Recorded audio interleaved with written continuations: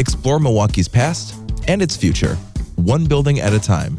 This is Urban Spelunking with On Milwaukee's Bobby Tanzillo and me, Nate Immig, from 88.9.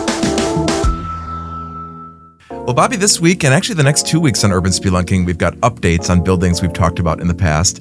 Next week, we're going to go back to the Milwaukee Athletic Club and talk about the renovation there. But this week, it's a place you actually used to work, the former Journal Sentinel building. You worked there when it was the Sentinel, right? Yeah, I worked in the Sentinel building for 5 years. This is a big development and a lot of history. It is really a big development. And it's a sort of a bittersweet development because you would love for there to be, the kind of media ecosystem in which we could have two thriving newspapers occupying these buildings, as was the case when I was there.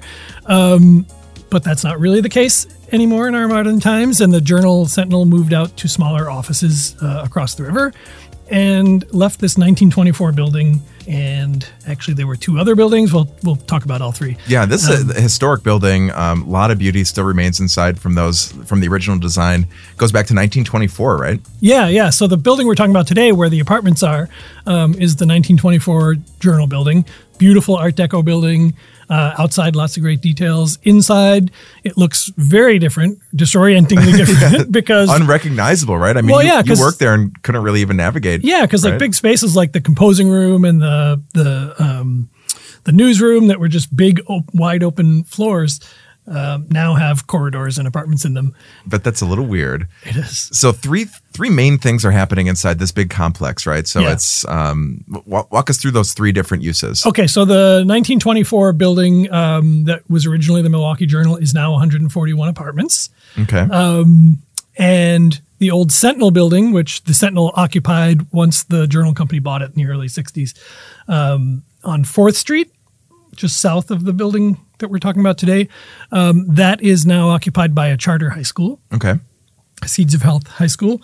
And then the 1960s addition to the Journal building to the east, where there was a new press room, and that's where the delivery trucks came out of and all that kind of stuff, that has been open for a while as student housing, primarily for Milwaukee Area Technical College. So student housing, a high school, and apartments. How many units of apartments are we talking total? Like 141. 141. Okay, yeah. So this is a pretty big redesign too. I mean, we mentioned that there was some original, like some murals that still exist there from the days. The wood paneling, I remember seeing a lot of wood paneling there when I've been there a few times. Some of those details remain? Yep. Some of the details remain, which is nice. Well, coming up in the second part, we're going to go inside and talk about some of the new features, some of those new developments. I loved the photo of the editor's suite, which seemed like a really swanky place to hang out. Plus, we'll talk more about Josh Jeffers, the developer who's leading this project, in our extended conversation at radiomilwaukee.org/podcasts. Do you want to know the secret behind the programming you love? It's all funded by the Honor System. As a public radio station, we're based on a very simple model. We try to do something meaningful, connecting with you through music and stories. And then we count on those who appreciate what we do to show their support. Are you one of them? Show your support by visiting radiomilwaukee.org and joining today. Back at the Journal Sentinel, the former Journal Sentinel building in downtown Milwaukee. This is, you said, 4th and... State. The 4th Estate at 4th and State. And you worked there when it was the Sentinel. We talked about this a bit before we got started here about, it is kind of bittersweet. I remember going to the Journal Sentinel building as a first or second grader on a field trip and being so just amazed with this huge operation. I mean, they took us through the printing press and the newsroom, and it seemed so big and busy. And it does feel a little sad to see those, see all that change happen in media. But I suppose, the paper's still here. It still exists in Milwaukee. There is still local journalism in print form. But it did make me a little sad. And I wonder how it was for you as a former employee. Same. Because when I moved here, the lobby of the Journal building was a bustling place. There were, you could go in there to buy old editions of the newspaper. You could buy reprints of photos. They sold bus passes, weekly bus passes, had bus schedules. They sold tickets to events like the Sentinel Sports Show and the auto show and that kind of thing. So there were always people and there was you could buy stamps and things like that and mail from there. Yeah, I can picture this. So yeah. that was a really sort of bustling place. And when I started in 1988 in the Sentinel, that newsroom was really hopping, and so was the Journal one. And what was amazing was that even though there were these two papers that were owned by the same company, there was really, and I don't know what was going on in the editor's suite that we'll talk about later, but definitely at the newsroom level, there was competition. Do you know what I mean? Oh, yeah. The movie critic at the Sentinel wanted to beat the Journal movie critic at reviewing the latest movie or that sort of thing. Like the city desk at each place was in competition with the other. There was really like journalists want the scoop. They want the story, right? Absolutely. So there was a little bit of a kinship, but not as much as there was just this sort of friendly competition, which was an exciting time to be there. So maybe they were more friendly to. Maybe a little more friendly than they'd be to like a TV person, but You're not going to lure me into this conversation. Okay, fair enough. As a former TV person that you are. That's true. There's definitely dynamics. There are dynamics for sure, yes. But no, I mean, they got along as people. Yeah. Do you know what I mean? Like if the Brewers writers beat writers were both at the stadium, they got along as people, but they still wanted to beat the other guy on getting this on the scoop. And they were owned by the same company. That seems so bizarre to me. Yeah. Yeah. Was that a standard thing that happened at the time in other cities? Or? Yeah, it did happen in other cities as well, which is how you ended up in a lot of cases with some of the mergers too. The mergers became easier to do when the two papers were owned by the same people. Well, the building today is, we talk about this past era in journalism and the newspaper industry. I suppose that's a whole separate conversation. That is a whole separate conversation. Let's talk about the development, because inside this building, it is really impressive what they've done with the space. I mean, we're talking about a high school in this space as well. So certainly a lot of people coming and going and living their lives and benefiting from the space. So. Yeah. So in 2020, I went and I saw all three buildings when work had not begun on any of them. The Journal company had moved out. The buildings were basically just as they were when the newspaper left. And at that point, I saw tons of things familiar to me. The Sentinel building was as it was when I worked at the Sentinel, more or less. The Journal building was as it was as a newspaper. The old library was there. The cafeteria was still there. The person I toured with, I could say, oh yeah, this was the composing room up here. This is where the sales department was. This is where I used to go pick up my paycheck. This is where the credit union was. Yep. But it was really freaky because a couple of weeks before the grand opening of the Journal Commons Apartments, one of the people that works for Josh Jeffers invited me to come over because he wanted to pick my brain about where stuff used to be.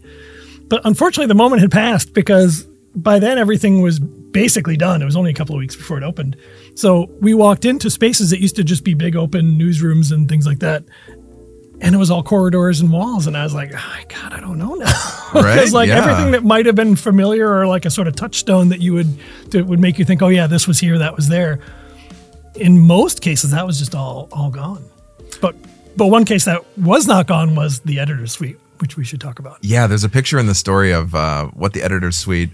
I'd imagine this is pretty close to what it looked like, right? It looks like like the wood paneling and all the details there are the same. Yes. What happened in the editor's suite? Was this like the highest ups? This was the highest ups, yeah. And when I worked there, I would only have gone through there a few times. Okay. And I think when I worked there, I'm not 100% sure about this, but I think when I worked there, it was not really the editor's suite as much as it was the publisher's suite. Okay. I think.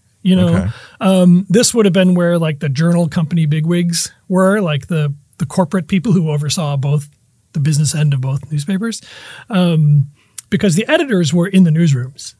Okay, got it. You know what I mean? So they call it the editor's suite now, and maybe it was traditionally called the editor's suite. But yeah, I was going to say like in the newspaper history, was that? Sure, maybe then it was, right. Okay. But during my time, it was a place you didn't really go to very often. Maybe like the principal's office. Yeah, if you're going to have a very serious conversation, maybe you'd be going up there. Yeah, right. But so there's these beautiful in the corridor in front of the office is this beautiful set of murals that trace the history of communication.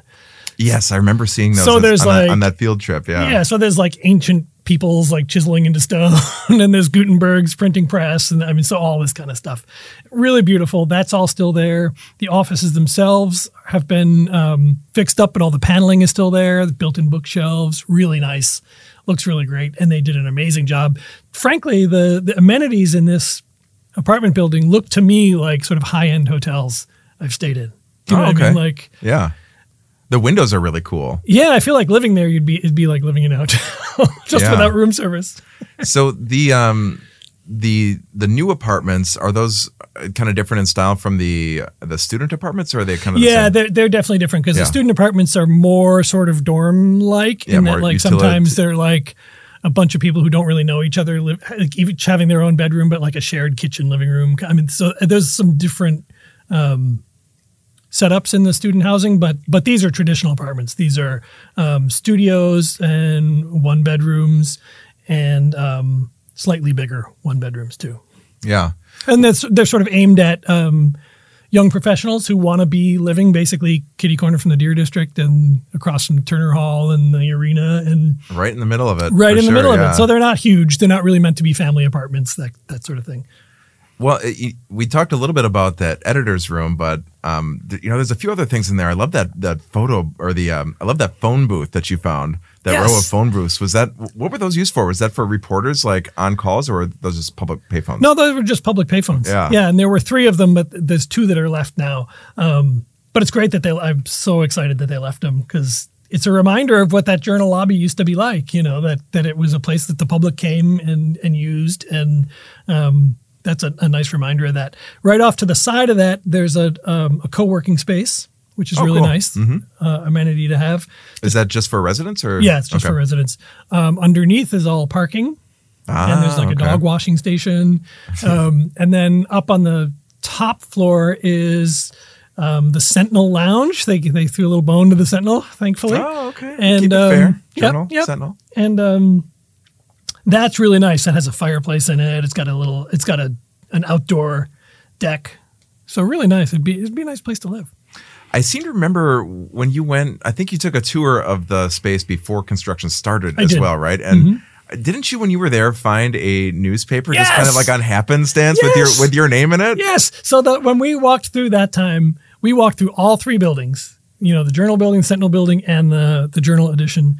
And I saw one copy of one section of one newspaper the entire time. And that was up in like the control room of the old press room where the printing presses were. And I walked over to look at it, and I looked it up, and it said, Sentinel sports section, because I worked in the sports department. And I'm like, oh, look, 1990, I think 92, I think it was, 93 maybe. I was like, oh, that's when I worked there. And I opened it, and I'm like, no way. I had a byline in it. Wow. So I saw it in your story that you found another sports section. It didn't have your name in this one. I had to look. It was a Sentinel sports section, again, from the time I was there, but I didn't have anything in it. Well, maybe you can dig one up and they can put it somewhere. Is there somebody we can call here? Yeah, we can call Josh.